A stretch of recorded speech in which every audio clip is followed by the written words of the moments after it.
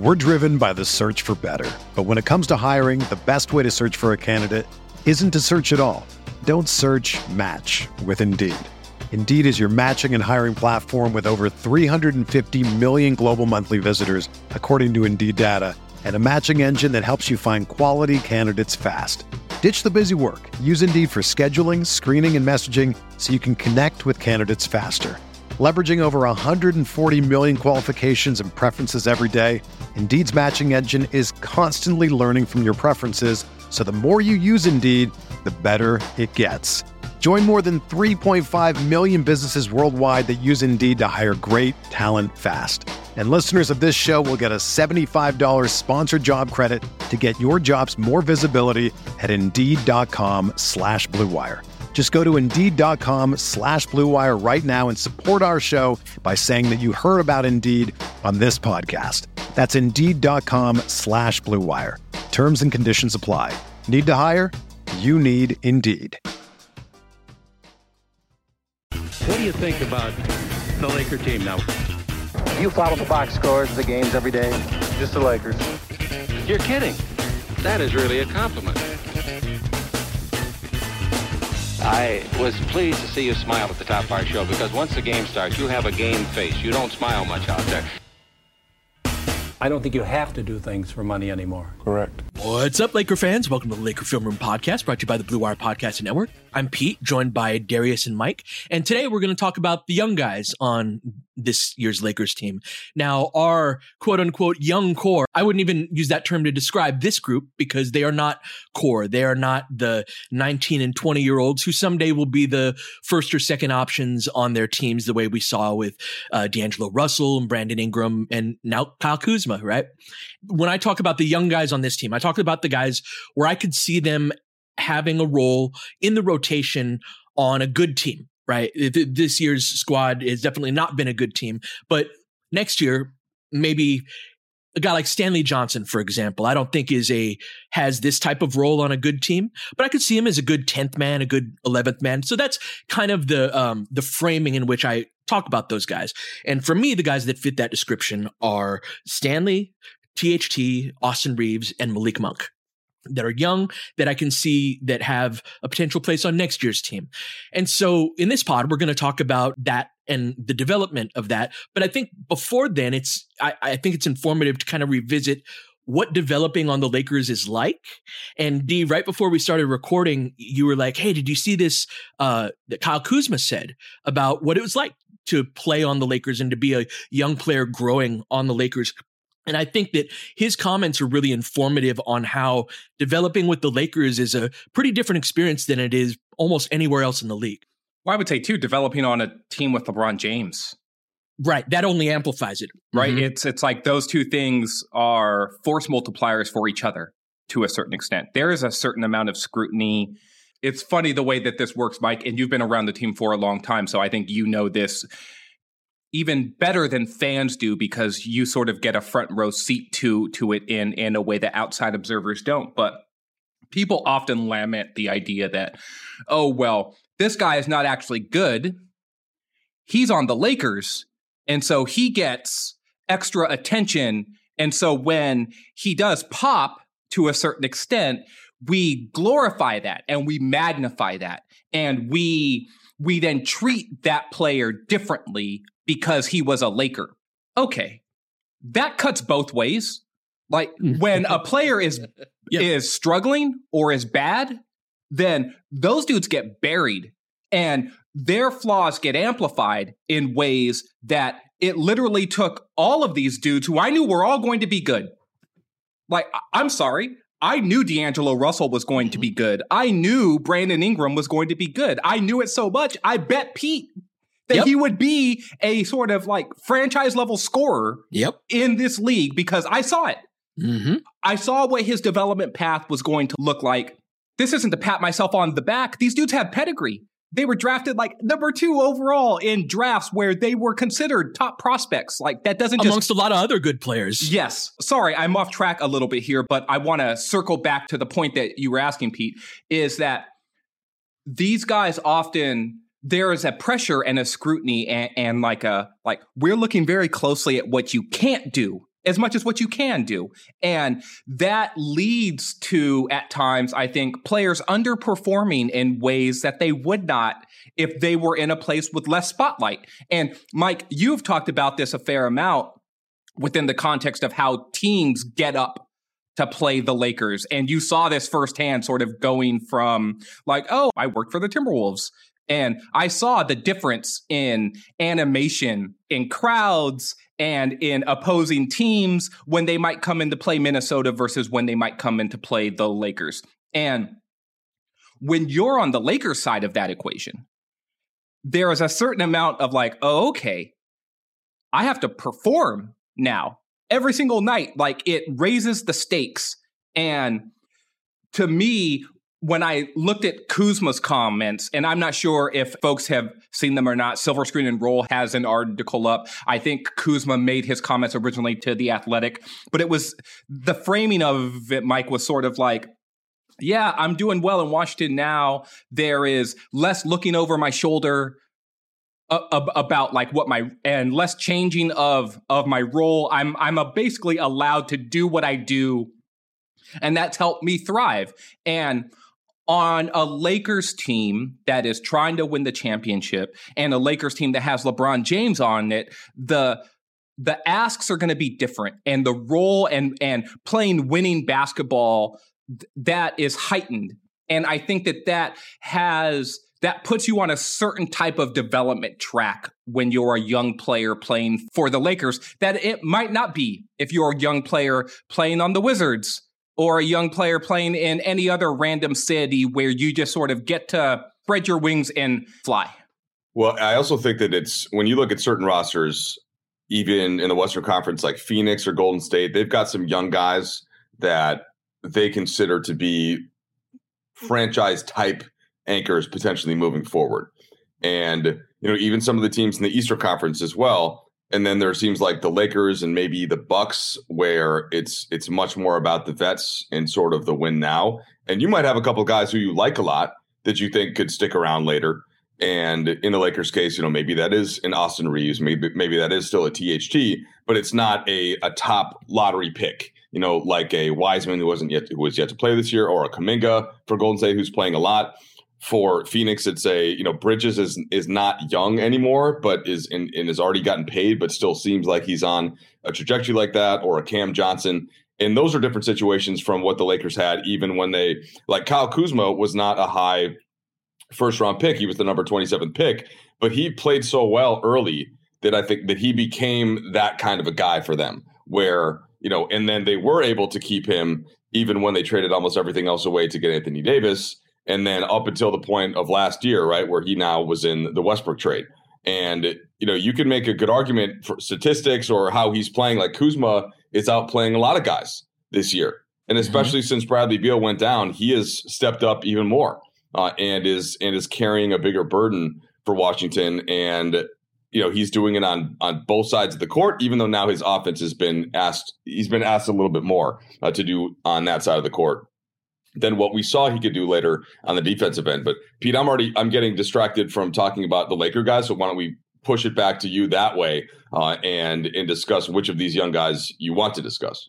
Well, no, I think it's really important to discuss those guys because it really informs the future, I think, of our current Laker players. Now, our current Laker players don't come from that same type of background, that, number 2 pick that went to Duke type of player that everyone has known is going to be a really high level talent for a long time.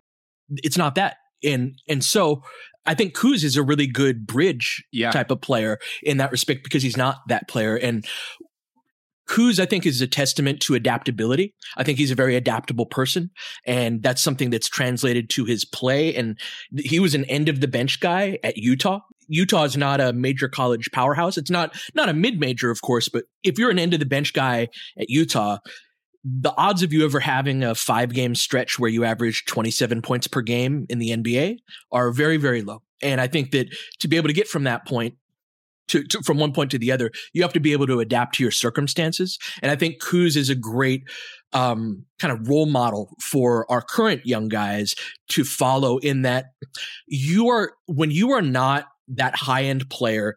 Guys like D'Lo and BI got a lot of reps early in their career because they were on bad teams that could afford to give them first or second option reps that are not the high enough quality first and second option reps to win games. But it's very valuable experience that I think is paying off for both of them at this point in their career. Well, if you're that number 27 pick or that second round pick or that undrafted free agent, you're not going to be placed in that situation.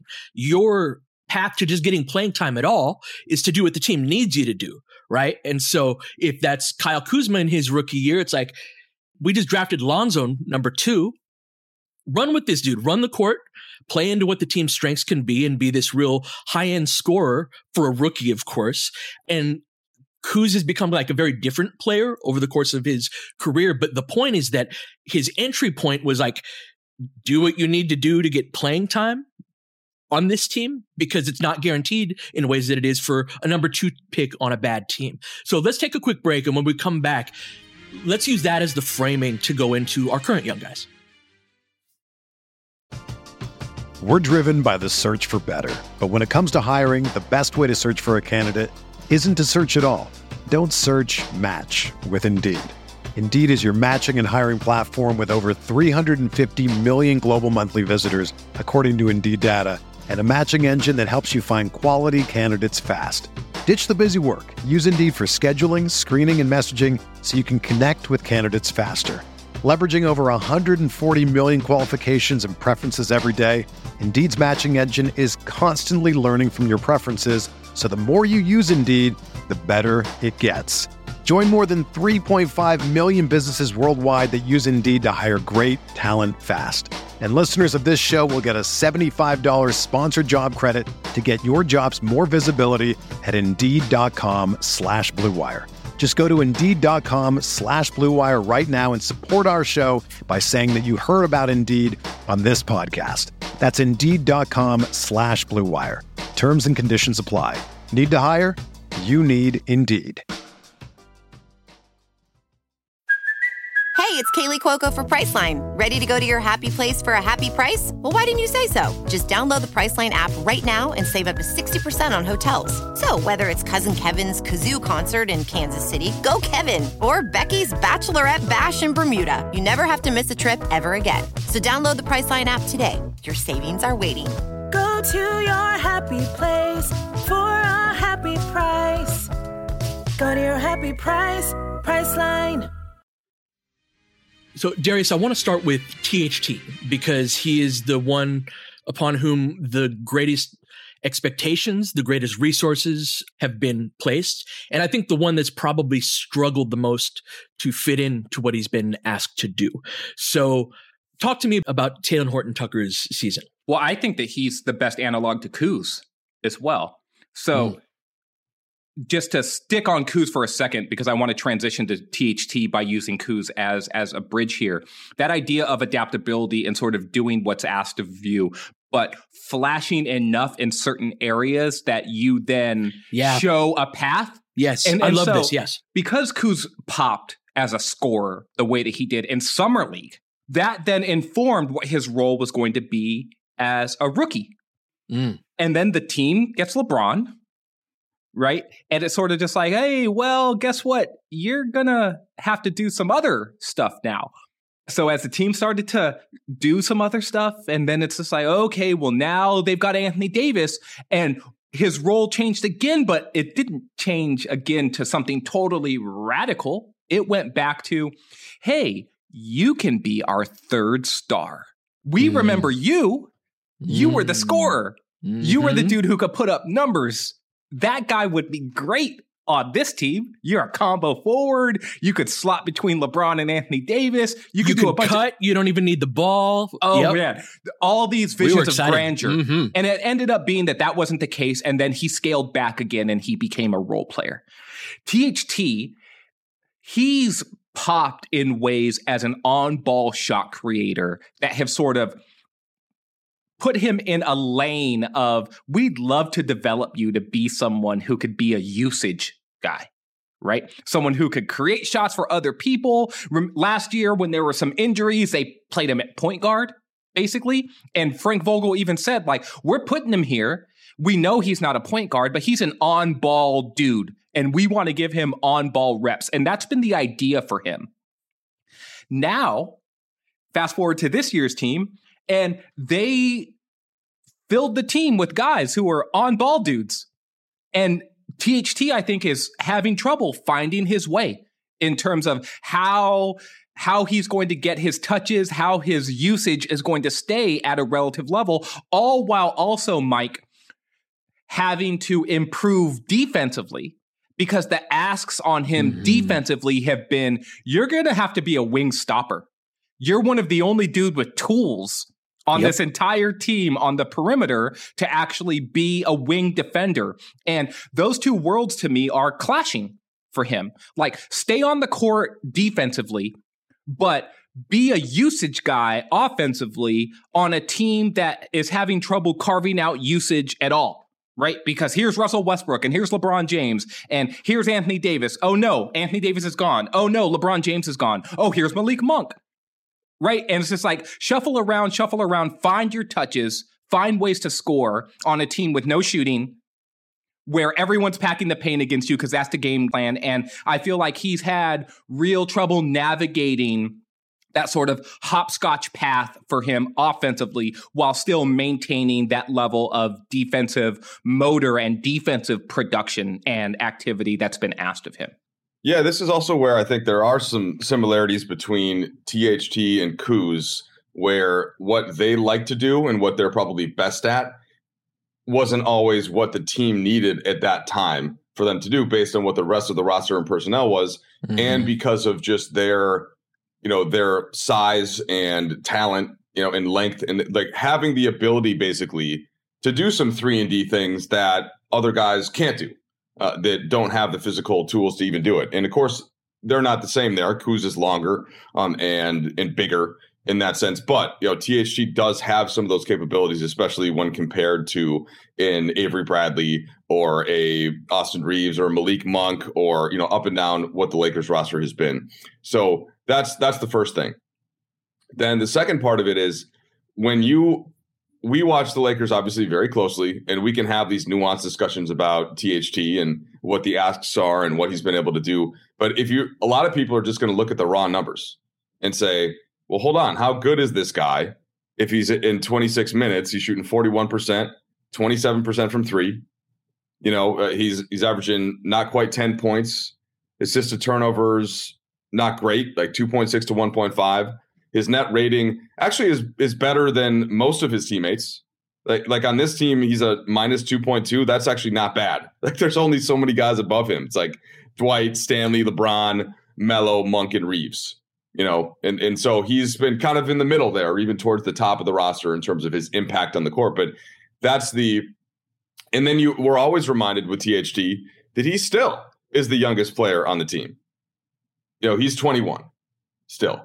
So it's his picture to me requires a lot of explanation and understanding and forecasting as to where he really can develop, which is to bring the Kuz thing back into this, which is where I did, where his Kuz eventually kind of put it all together, at least to maximize the kind of player where he was, where this year he's brought the scoring flashes that he showed early with the Lakers back, and he's developed enough on defense to still be impactful on that end. And that's kind of, Pete, where what can THT do in that sense, like next year? And because Kuz came into the league older than 21, and it's always the qualifier for me with Talen. But with that also brings the salary that's different because of how young he was, and now he had to have the deal go forward. So there's a lot there on THT, but what stands out to you? I mean, it's all about his jump shot to me. And I think by this point in a young player's career, they've flashed at some point the capability to become something more. So Kuz is a good example where Kuz did flash that ability as a scorer early on, but he would also every once in a while have a big rebound game or, make a few nice passes. And it's like, okay, check it. Like, he's got that skill in the right circumstances against the right team. You see a flash of it. And we were cracking up the other day, D, about Talen's jumper. He hit that step back and you were like, he's way more comfortable in his shooting mechanics off of a step back than off of a catch and shoot three, which is 100% accurate. And that's indicative of how on-ball players can be. That's an on-ball player shot. And it's so kind of funny watching him. He'll catch a pass at like 18 feet away, which is odd spacing in 2022 in the first place, and then be like, okay, yeah, I'm going to take that long step back, and because I'm way more comfortable shooting this jumper. But if you are not going to be the primary on-ball player, then you have to have a jump shot, I think, in the NBA, or you got to be a lob threat offensively, or you are going to be a record scratch at different points, where, and then Talen as an on-ball player, him being in this very foreign role to him, I think plays into this. But even in transition, there was a play the other day where it was a 2-on-1 with LeBron, and he looked at he had the ball and LeBron was filling the other wing, and he looked at LeBron the whole time like, I'm going to throw you this alley-oop. And the defender, as a result, is backing up and not committing to Talen, and he throws it anyway and it gets broken up. And I think Malik tracked it down and put it back up and in, but it was like, there's a certain decision making when Talen has the ball in his hands, where it's like, there's some of that you learn. There's some of that where you either got that or you don't, Well, I would say too, that play is also indicative of exactly what I was talking about early in the pod, which is, who are your teammates? What are the expectations, and what's the hierarchy, and what are we playing for? Oh, this is a great point. Yeah. Because if Talen's playing with another young player right there, he probably dunks that. Oh, if Malik Monk is filling the lane right next to him. Yeah. He looks at Malik or whoever else, right? Someone not named freaking LeBron James, basically. He's probably just like, oh, well, okay, you're an option. I've got several options and you're one. And where you're placed in the hierarchy is below me because I have the ball. LeBron is one of those players where, and we've seen this with several dudes, even veteran guys. We talked about it with DJ Augustine the other day. Like, it's his first game. They swing the ball to him and he's sort of open and he's just like, no, let me reset. Here, LeBron, take the ball back. And it's sort of just like, no, bro, like you on the court for a reason. Play your game. This is what I think the topic of development on the Lakers. This is the stuff that, like, no one accounts for any of that. It's never a part of the discussion. And it's why the guys who show that they can just play their game regardless, irrespective of any of those circumstances, those are the dudes that like stand out to me as being like, oh, okay. Like, it's why, honestly, I loved Alex Caruso. It's why, on a certain level, I was deeply fond of Derek Fisher, because he was just like, oh, he didn't care. Like, whatever. That really, by the way, at the time, as fans, that would really piss us off. Like, remember the pull-up jumpers with the damn foot on the line? He'd take the long twos with like 21 seconds left on the shot clock. He'd shoot these wild layups that he would miss half the time. But that mentality allows you to knock down open jumpers in game 5 of the Western Conference Finals, Or in game 3 on the road against the Boston Celtics and be like, oh, yeah, I'm in the open court. No one's stopping the ball. I see a lane. It's the wrong choice to basically keep going. But you know what? No one's stopping me. Oh, look, there's Kevin Garnett. I don't care. Oh, Ray Allen's on my hip. No big deal. That whole game was a defiant Fish game. Like that, he was awesome in that game. And then the previous year, the 3 over Jameer Nelson, and then another 3 in OT. With the backpedal mic and the yeah, man. Why are you backpedaling, Jameer? Okay, that's right. Pull this over your head, bro. Yep. Boom. Yeah, those are my favorite 2 Fish games. So the role player and the idea of developing and like what you have and how much those circumstances and context influence your game, I think is super important. And these are growing pain sort of lessons to learn as a young player. And being able to look LeBron in the face and be like, no, like, I got it. That's a hard thing.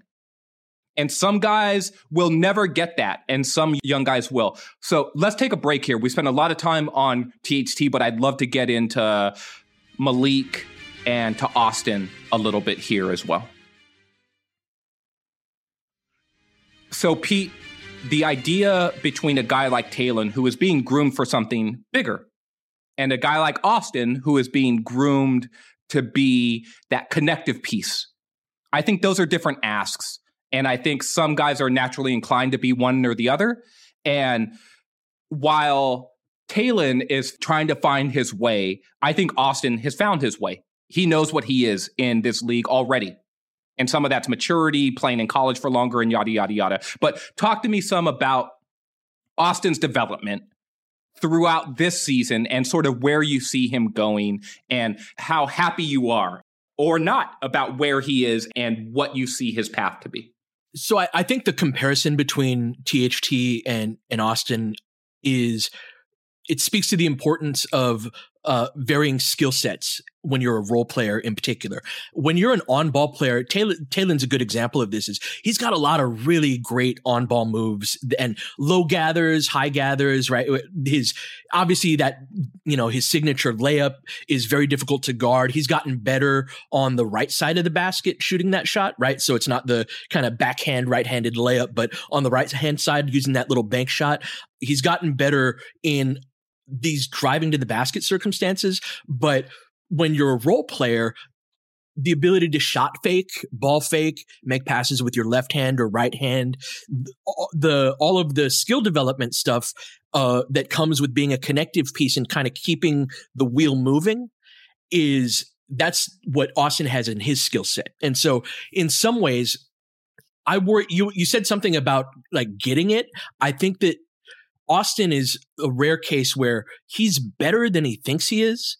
And the other day against San Antonio before the game in the thread, I was like, I need a 10+ shot game from Austin, right? I need Austin taking, and so long as in this stretch, I want to see him take as many shots as he can because he's got a wider variety of shots to make, right? And I just think that he looks to the next guy more when it's like, no. You're the most skilled guy in this scenario. Like, don't swing the ball to Russell Westbrook for a corner, for a wing three.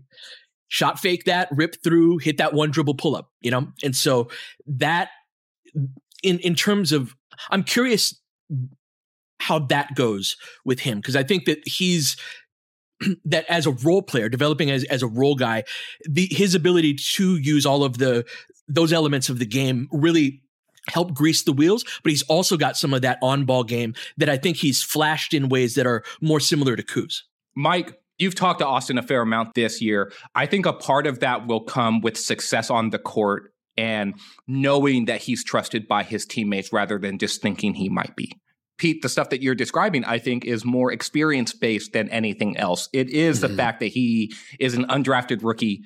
Sure. And it's that hierarchy you're talking about. Yes, yeah. And not a third point. or a fourth-year player. Because I guarantee you, Alex Caruso was making very similar sort of reads. Now, Caruso was not as skilled as Austin is as like a scorer and sort of that in-between player in terms of game. But there were plenty of times where I'm just like, no, Alex, just like shoot the open three. Like you don't have to swing and cut again, right? Like you're open. And that decision-making within plays is super important. And so, Mike, on a scale of 1 to 10, like where are you with Austin in terms of happiness with his development? And do you see him ever growing into more than what he is at this point than just sort of that connective player? Well, I am in Texas, so 10, Miss Davis. I don't know if you guys are Varsity Blues guys, but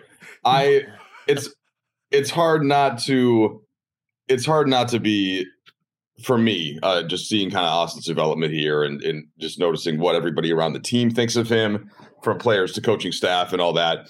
I think that it's a very big time hit considering how they got him. And just like Caruso was, and this is where the path is interesting because even if you look at Monk, Monk is a free agent next year. Like Austin is still under control, under team control next year, and then can be moving forward from that, right? Like just in terms of restrictions and stuff like that. So that to me, it feels a little bit more like the guy that you can develop yourself. That alone is important. And you were talking about Caruso earlier. So he had 2 years before the championship season. So 17-18 was his first year. Now, he only played in 37 games, and that was when he was on the two-way. And then the next year, he only played in 25 games, and in 18-19. And in those times, though, like, he had games where he popped, but it was still clear, since he came up the way that he did contractually, that you were going to be able to get some of that benefit down the line as he continued to mature. And so I do view Austin Reaves in that same sense. And I'm much less worried about maybe you should shoot a little bit more, or like, he's just trying to play the right way and he's trying to fit in the right, like, all of that I think will come with an additional NBA offseason, right? Where he knows that he's coming back and he has already shown his team that he can be of value on the court. Just to jump in there, the exit meeting is going to be crucial for Austin Reaves. Like, what are we talking about and what my summer is going to look like, right? Because that's going to help him focus on what his path is going to be going forward as an NBA player too. And just to put a bow on this one, so I had mentioned earlier the THT net rating thing, and there's a certain point where you have to consider everything on this, but Reaves is a plus 5.8 on this team that's well below 500, that has struggled. And that alone tells you something. Right. The sample size is big enough that he's played with starting groups. He's closed games. He's played with all bench groups, and he's found a way to positively impact. So that's what I mean, where I'm not really that worried about if he should take more jump shots in certain instances and be more aggressive. And his impact is just overall to have a net rating of 5.8 when you're an undrafted rookie free agent at his size. That's where I go with a 10 out of 10. Like, I don't know how you could expect much more from that spot. Yeah, same. And I'm not worried about it either. I would like to do everything in my power to accelerate Austin realizing that he's a really good NBA player, right? Yeah, so, which is fair. Which is fair too. Yeah. Someone who does not have confidence issues in their shot, the fellow Arkansas guy, Malik Monk, who I think has been a testament to development on the other end of the floor. At his size, there are always going to be certain things that he's going to have a certain ceiling defensively that he will not be able to overcome. That said, especially when the team is focused on playing actual defense, which has not been all the time this year. And he's not, a guy that's going to lead your defense. He's not going to lead the charge defensively, D, right? But when the team is locked in and playing defense, he has been someone whose development and awareness of what to do and when, and utilization of what he does have, his athleticism, his ability to run. Mike was just talking about Austin as one of the best net rating guys on the team. Malik's up there too. And you can't be that as just the small scorer guy that doesn't play any defense at all, certainly not on a team like this. And so he's always going to have defensive weaknesses, but I think he's grown tremendously defensively this season. And I'd love to hear your thoughts on that. I think just that point of leveraging what you do have is super important. Like, I think of a guy, and I'm not comparing Malik to Steph Curry, but Steph Curry is a small guard. He's not super strong. He doesn't have great length. He doesn't jump super high, but he puts his nose in there. He will try to stand up a big dude. If he's being posted up, he will reach in and use his hands. He's got good anticipation, so he'll jump passing lanes, right? And he leverages every last bit of his ability to compete defensively. And the strides I've seen in Malik have been in that area. It's like, I'm going to compete more often and do more things that I know I can do defensively. One of the biggest plays in that win the other night was Malik basically stealing that inbounds pass. Yeah, got the deflection, right? Because he's active hands, he's jumping. Yep. He anticipates when the ball is getting released. He jumps out the damn gym, gets a steal, tips it to himself, and then throws that lob to LeBron. And it's just like, a couple of games before that, last man back, 2-on-1, they throw the lob, and Malik jumps up and steals the lob. Right. And it's just like, you're not going to win a lot of battles in strength. He's not going to be able to get underneath a big dude and keep him off of the glass. Right. There's just stuff that as a 6'1", 175, 80-pound dude, that he's just not going to be able to do a lot of stuff from a strength standpoint. But from a motor and athleticism standpoint, he can impact the game. And a player comp that I had way earlier during the season, I meant to write about this and I didn't, in talking about Malik, was J.R. Smith. And a lot of that comp is from an offensive standpoint, right?